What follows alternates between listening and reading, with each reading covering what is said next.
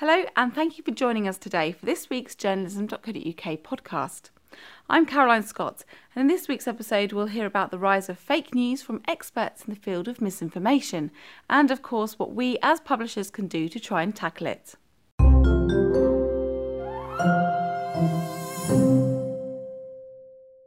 Two weeks ago, we reported on a panel discussion held at City University about fake news. That's the deliberate spread of incorrect information with intent to mislead. The event, organised in conjunction with the Media Society and the Student Publication Association, aimed to look inside the problem and how to fix it. The speakers consisted of James Ball, Special Correspondent for BuzzFeed UK, Alistair Reid, a digital journalist specialising in social media, and Megan Lucero, from the Bureau of Investigative Journalism. The article on our site got a lot of media attraction as we heard at the event how journalism business models in the digital age are actually fueling the misinformation ecosystem. Just think about it, the media demands trust from audiences, but business models favour clicks, views and shares. The need for publishers to be first with the story in order to gain ad revenue is working against accurate information and in favour of sensationalism and hoaxes.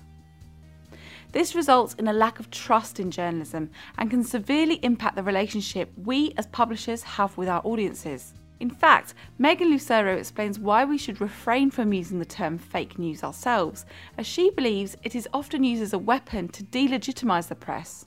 Every time we say it, every time we write it, and every time we use it, we are consciously perpetuating that, and in some cases, I think subconsciously, continuously tell ourselves and other people that the press are fake, the media is fake, and that we are devalued and delegitimate. So I just think that term encompasses a lot of things. It encompasses propaganda, lies, misinformation, disinformation, but also a very small sliver of that is bad journalism. And I think by putting a huge blanket over it, the Trump administration and others have helped to catapult something that has been around for ages. All of those things I mentioned has been around for ages, but we've taken that very recently and been able to use it as a weapon to devalue. And I just personally don't want to use that term.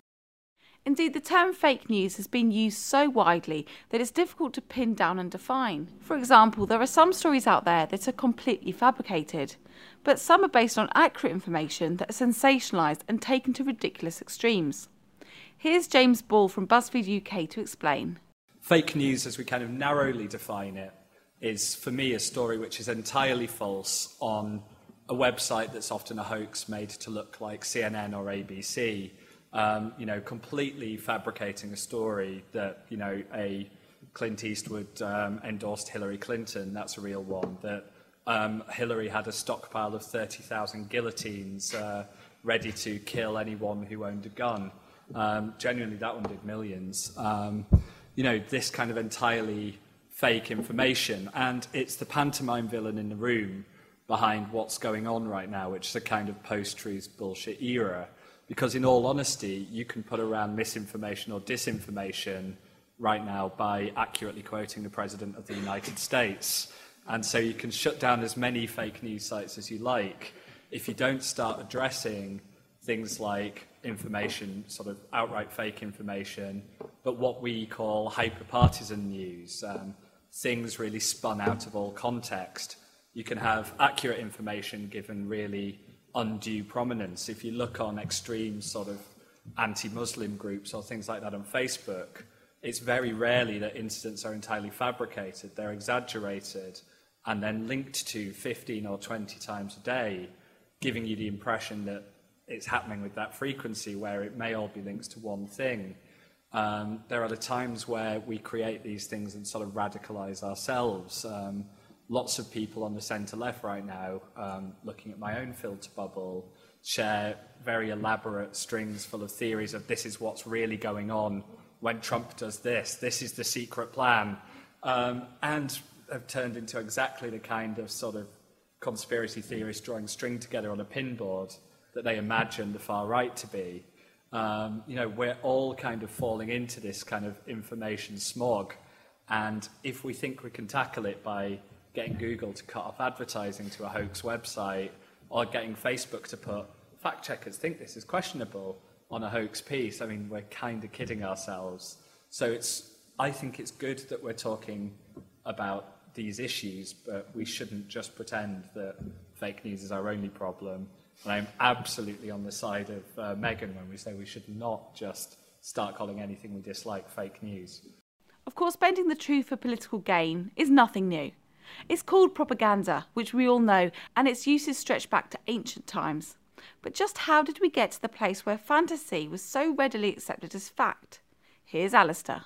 I think social media has had a huge part in that because, I mean, if we go back before Brexit, before the US election to a year, 18 months ago, one of the major issues was that anyone could publish anything they wanted, and the barriers to entry for being able to reach an audience of thousands, if not millions, have completely collapsed. If we go 20 years ago, 30 years ago, you would need a radio station or a TV station or a printing press to reach the amount of people which anyone today can reach with a few clicks. And when, 5 years ago with the Arab Spring, everyone was hailing social media as a fantastic way for people to have a voice where they couldn't, to be able to talk about certain issues and things which were happening in their communities, which weren't being covered before. But then that started to be used and weaponized for people who wanted to make money or wanted to push a particular social or political agenda. And it's not completely down to social media, but that fact that anyone can publish anything, and much easier than 15 years ago when blogging was coming under similar, was being talked about in a similar way, has made it much more of an issue that we're struggling to deal with now. Okay, thanks. I just added a quite broader point that I agree with what he's saying, but that I think what's really sad is what's been exploited this very beautiful part of humanity, which is this trust. So journalism has always held this, journalists have one of our greatest weapons is that we have this trust and integrity with our readers. And that started from back when people would trust what they read. You picked up the paper, you picked up the pamphlet, you picked up whatever it was, and you read it. And your worldview was the paper you subscribed to. So if you were in a certain rural part of the town and you picked up a certain paper and that's the paper you read every week, that was your worldview, that was your bubble, that was what it was. But still you trusted what you read and you chose what you trust. And I think what happened was people just started, as the world started changing and information just being inundating ourselves with information, what happened was we just started trusting what we were reading. And that's what I mean about exploiting this very beautiful thing, which was people were trusting what they read. The problem is that we have to change that. We have to critically assess what we look at, and we have to be critical thinkers of it. Before, the loons, as you said, would be the ones on the streets screaming propaganda, whereas now we're kind of seeing it they're having bigger megaphones and faster ones. So I just wanted to comment on that element of it, that I still think there is an opportunity for journalism to kind of regain that and to hold that trust and that integrity. But it's finding that way through the point where anyone can. I think we have to look at kind of how a lot of the business models of the internet, whether in fake news or what we would call mainstream news, work against accurate information and work in favour of either sensationalism or outright hoaxes. Just as a rough straw poll, how many of you in the room saw the video of the female cyclist being harassed by a white van man and ripping off the thing? Yeah, quite a lot. It's great content. It's the kind of stuff we all read. It's the kind of stuff we all click. And essentially, that was unchecked footage bought up by an agency that buys a ton of this stuff and then sold on to news outlets for between £150 and £400 a pop. And anyone who bought it up and just whacked it up very quickly with a headline got hundreds of thousands, if not millions of views. And of course, no one actually checked if the incident actually happened, if it was real, if it was anything. After a few hours, the Sun looked into it, got a quote of someone sort of suggesting it was questionable. But by this point, the agency's made its money, the websites have made their money, and several just changed their headlines to go, but is it real? We kind of, while we're demanding that the media sort of trust mainstream outlets and put us on a higher pedestal, our sort of business models often favour getting the clicks. If you'd have stopped and waited to verify and check, you'd have missed out on the traffic altogether and got no revenue. So we actually reward running this unchecked. We have agencies and a whole business model and ecosystem that favours minimal checking and gives us all sorts of vulnerabilities for people who would use mainstream outlets for misinformation to get in. Now, fake news has these same models. They work either through get millions and millions of people to do advertising. It's the ultimate end of it. You have no cost to get your content because you make it up. And then you get audiences of sometimes tens of millions to sort of the really, really epically successful stories. And you make your money that way. We've all heard about the Macedonian teenagers getting $5,000 a month, but there are places that use it to sell products. There are places that use it to get you to sign up to binary options trading, where people then lose tens or hundreds of thousands. There's money there. If you're hyper-partisan, if you're something like the Canary, there is no money in doing a measured analysis of Corbyn's policies or saying, maybe Theresa May's policy will inadvertently increase homelessness. Let's try and encourage her not to. It's bombshell new Theresa May revelation as she wants to throw babies in the street so she can watch them die, and the mainstream media won't tell you. So, That's a big hook for a lot of these sites as well, is the mainstream media. This is what the mainstream media doesn't want you to know. And often that's because either the story being told there is completely blown out of proportion or it's completely fabricated. And much of the time it is being told. A lot of this stuff comes from the mainstream media and then just gets a flashy head. Yeah. Like if you want to, like the Canary sort of core ingredients for going viral, because I looked into it, is bombshell, an evil Tory, and either the BBC or Laura Kuenssberg personally covering it up. And so their whole business model is, again, on getting viral things, getting huge clicks. And the things that do that for them are kicking away any sort of belief in a sort of shared sense of politics and kicking away faith in the most trusted media institutions. So for as long as the money is on the side of us undermining sort of media, undermining sort of trust and undermining fact-checking, we're going to start to see these things carrying on. We can't ignore the economics and just go, tut, people who do sensationalist news stories are bad people, aren't they? It's like, not going to fix anything. So what can publishers do to help tackle the misinformation ecosystem? Take a listen to how the panel discussed this issue, starting with Megan explaining that journalists should be taking responsibility on themselves to think about the language they're using and the verification techniques they're implementing to help build trust with audiences. Language is powerful. We're journalists, we know that. As James sort of just explained, that just some of those words alone can grab people. But similarly, I think you can grab trust of people as well. What I just talked about at the beginning about the term that we've talked about tonight, about how you can call those very different things if you just sat and really analyzed what is it that is. Is that a lie? Is that bad journalism? Is that what is it? Similarly, that's happening with, for instance, with the alt-right. They're using that as a term to cover things up. And I think that as journalists, it just takes a little bit more time, but it's important to identify, what is it that we're describing? Is it a fascist act? Is it a homophobic act? Is it a racist act? And to take that time to really do the journalism that digs into that, rather than the easier one, which is to just say, slap the alt-right on it. Unfortunately, that is what they want you to call it because it softens it, and that's exactly what they want. But actually, AP laid out a style guide for not using the alt-right, that term, unless you're quoting it and unless you're specifically stating it, someone has called themselves of that. And I think that was really, really interesting. And I think there's this new call in journalism that times are changing, as I mentioned. We have to constantly evolve with that. And I think as journalists, really thinking about how we do that, thinking about the language. And again, the reason why I said, as I don't like using that term, is because it's being used against us, and yet the worst perpetrators of it are the media themselves. So really thinking about the language that we use and how we describe actions and how we do that, and just be, like I said, really keep great journalism at a high bar for that, I think is really important. I was going to say I completely agree, but the issue is that at the moment, like James was saying, and this is not to kind of take away from the point at all, but the business model keeps undermining all of those when it's much easier and cheaper and more rewarding to just chuck out anything that might get the clicks. And there's something Mark Lissell, who was the founder of Storiful, said at the weekend at Misinfocon, which was, you could not design a better business model to erode trust in journalism than the one that we have now. Because it is, as he said, it's designed to reward the clicks and the sensationalism.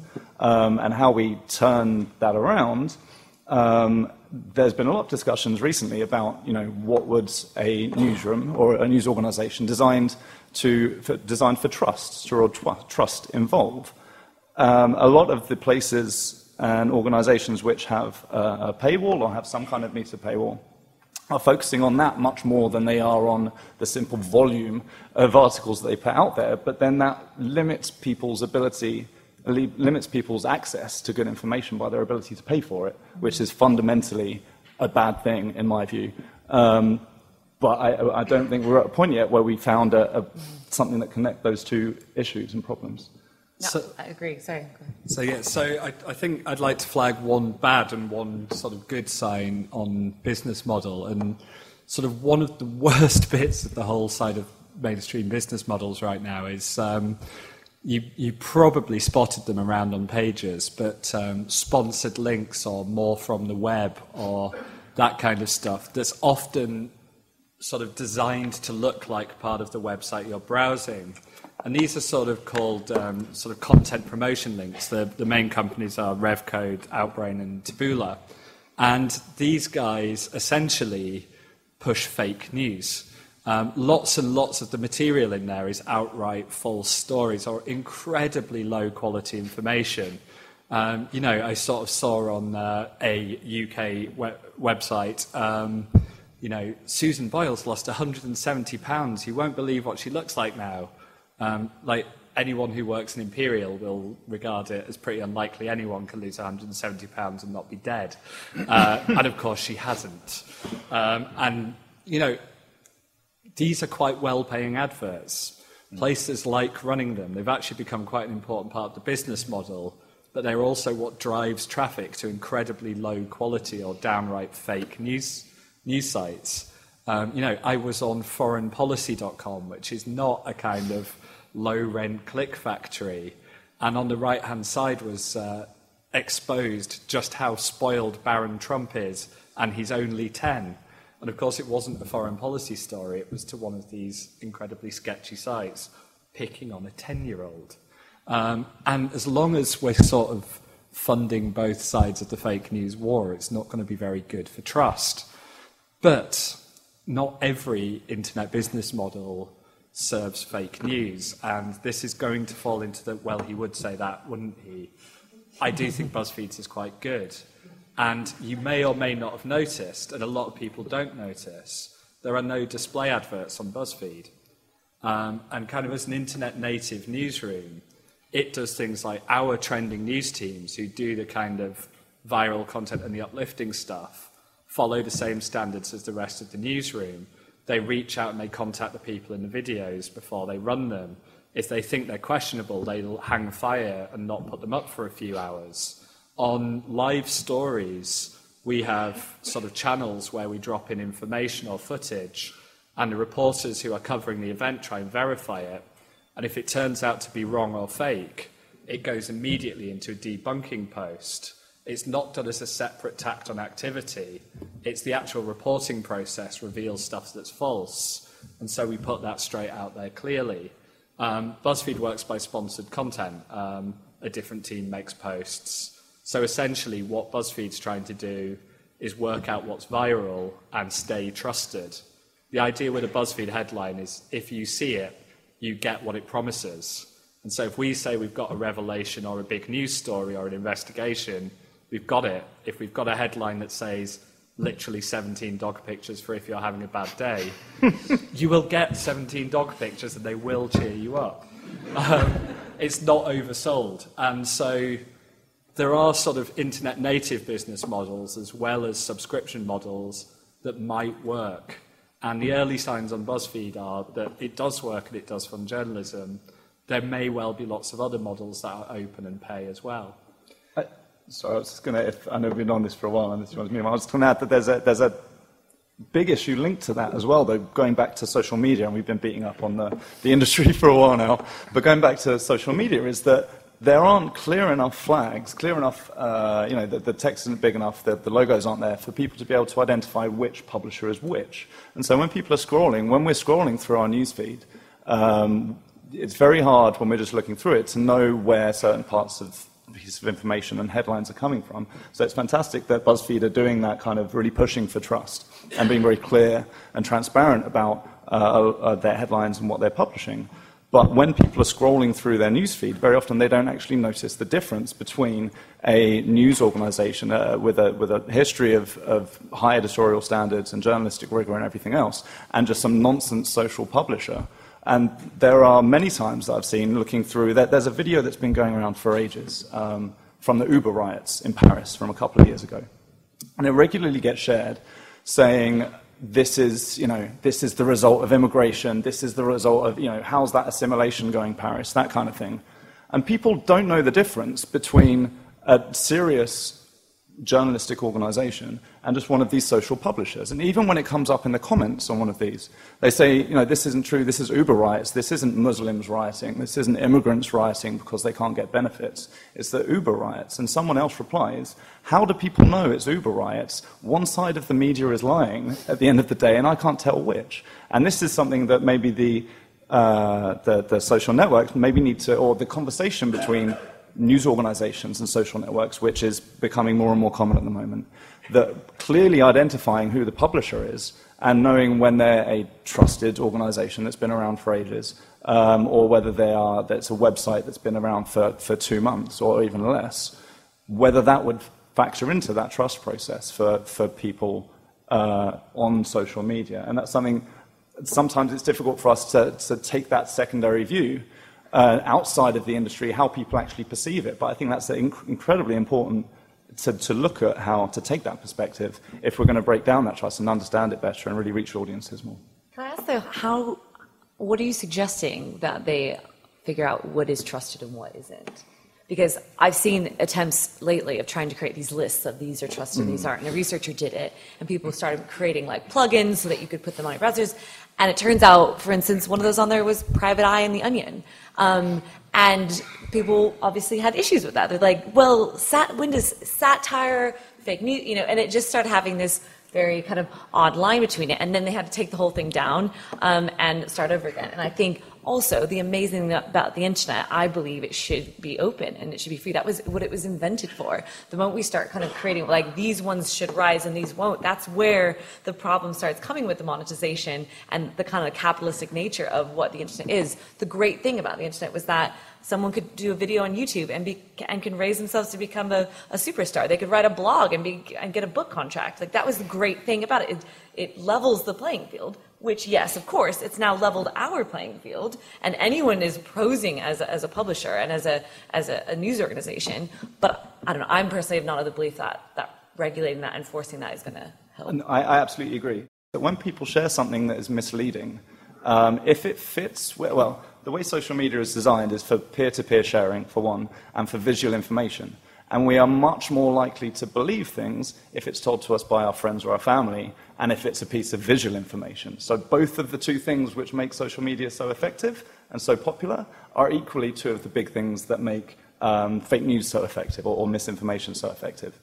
And when that confirms people's biases, confirmation bias, you may have heard of it, if a piece of information confirms what we already understand about the world, or what we want to believe the world is like, then we're more biased to believe it.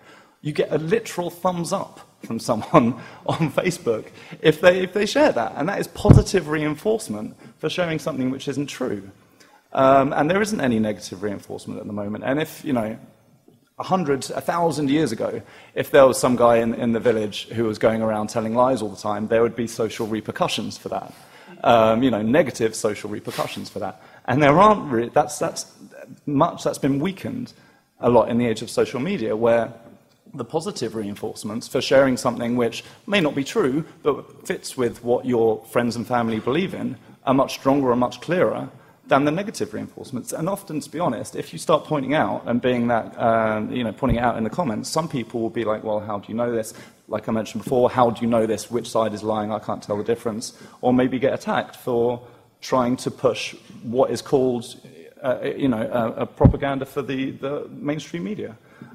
It has become very difficult to have that kind of that negative social effects of lying in the digital age. So, and some of the fixes for this kind of stuff can kind of make it worse. I mean, sort of at the very basic level, if you have sort of relatively strong politics, even if they're not that strong, just try posting on Facebook or on Twitter something, you know, most of your people will disagree with, or sort of will actually go, you know, literally, if it's just even if you're on the left or centre left, post something just showing that UK inequality statistically hasn't actually risen in the last 6 years, and enjoy spending 2 hours being screamed at about how you hate the poor and are a massive Tory and it's always revealed it, you know.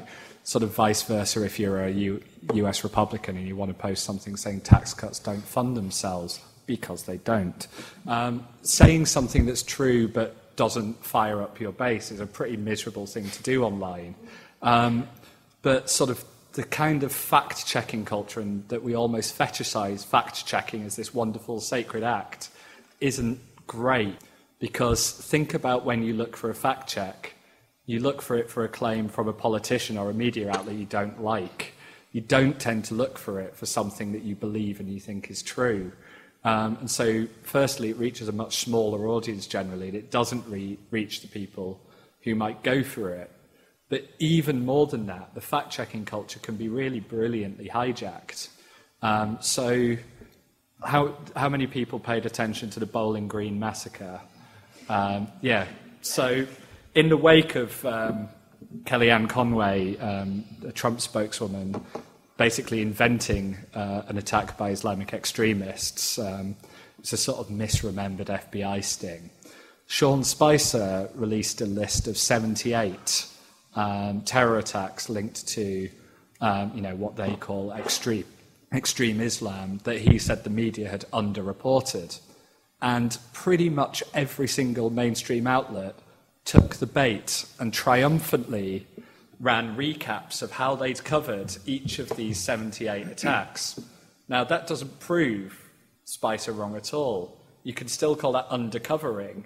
But essentially, the media triumphantly catching out Trump or catching out Trump's spokesman ran lists of dozens and dozens and dozens of terrifying attacks, many of which had killed dozens of people that were committed by, supposed Islamic extremists.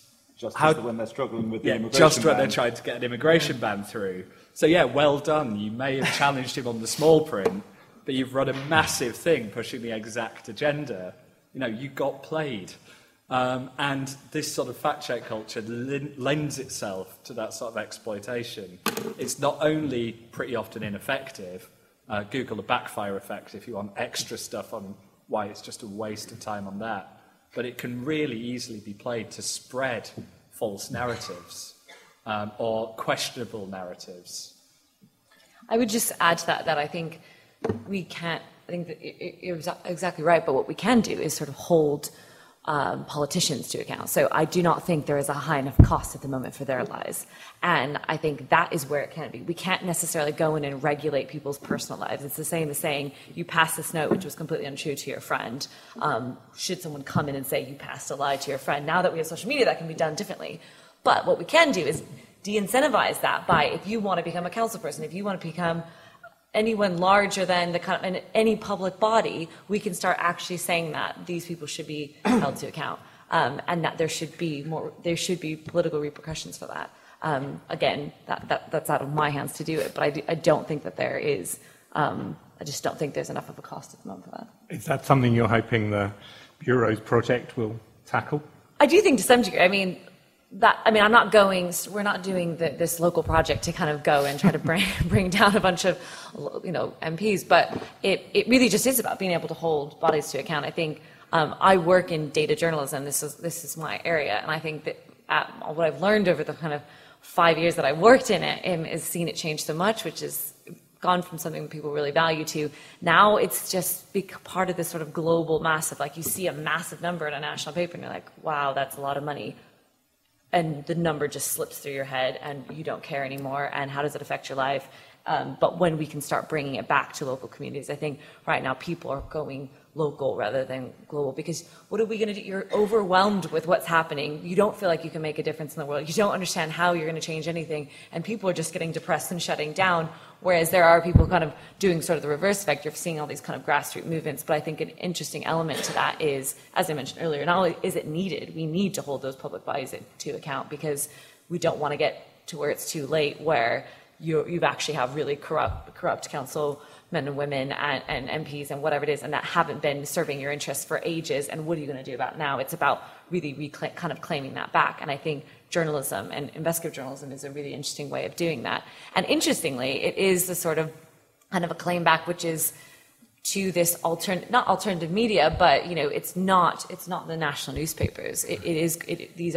We aren't setting up new hyperlocals either. We're about going into what is established in those areas and helping bring back. You used to be able to go and pick up your local paper and find out what was the parish council running that week, or what were the local elections, and you'd be able to see details of these people. Well, now that's just shrinking, and you don't have that anymore. Where are people going to get that information about these people that are going to be serving the interests of your community? So I think that is quite an interesting and powerful thing. We've seen it in the US with the sort of town halls and people kind of coming up with that. And I think there's less of a sensational demand to have it in the UK, but I'd argue actually the preventative measures of that are more important than ever.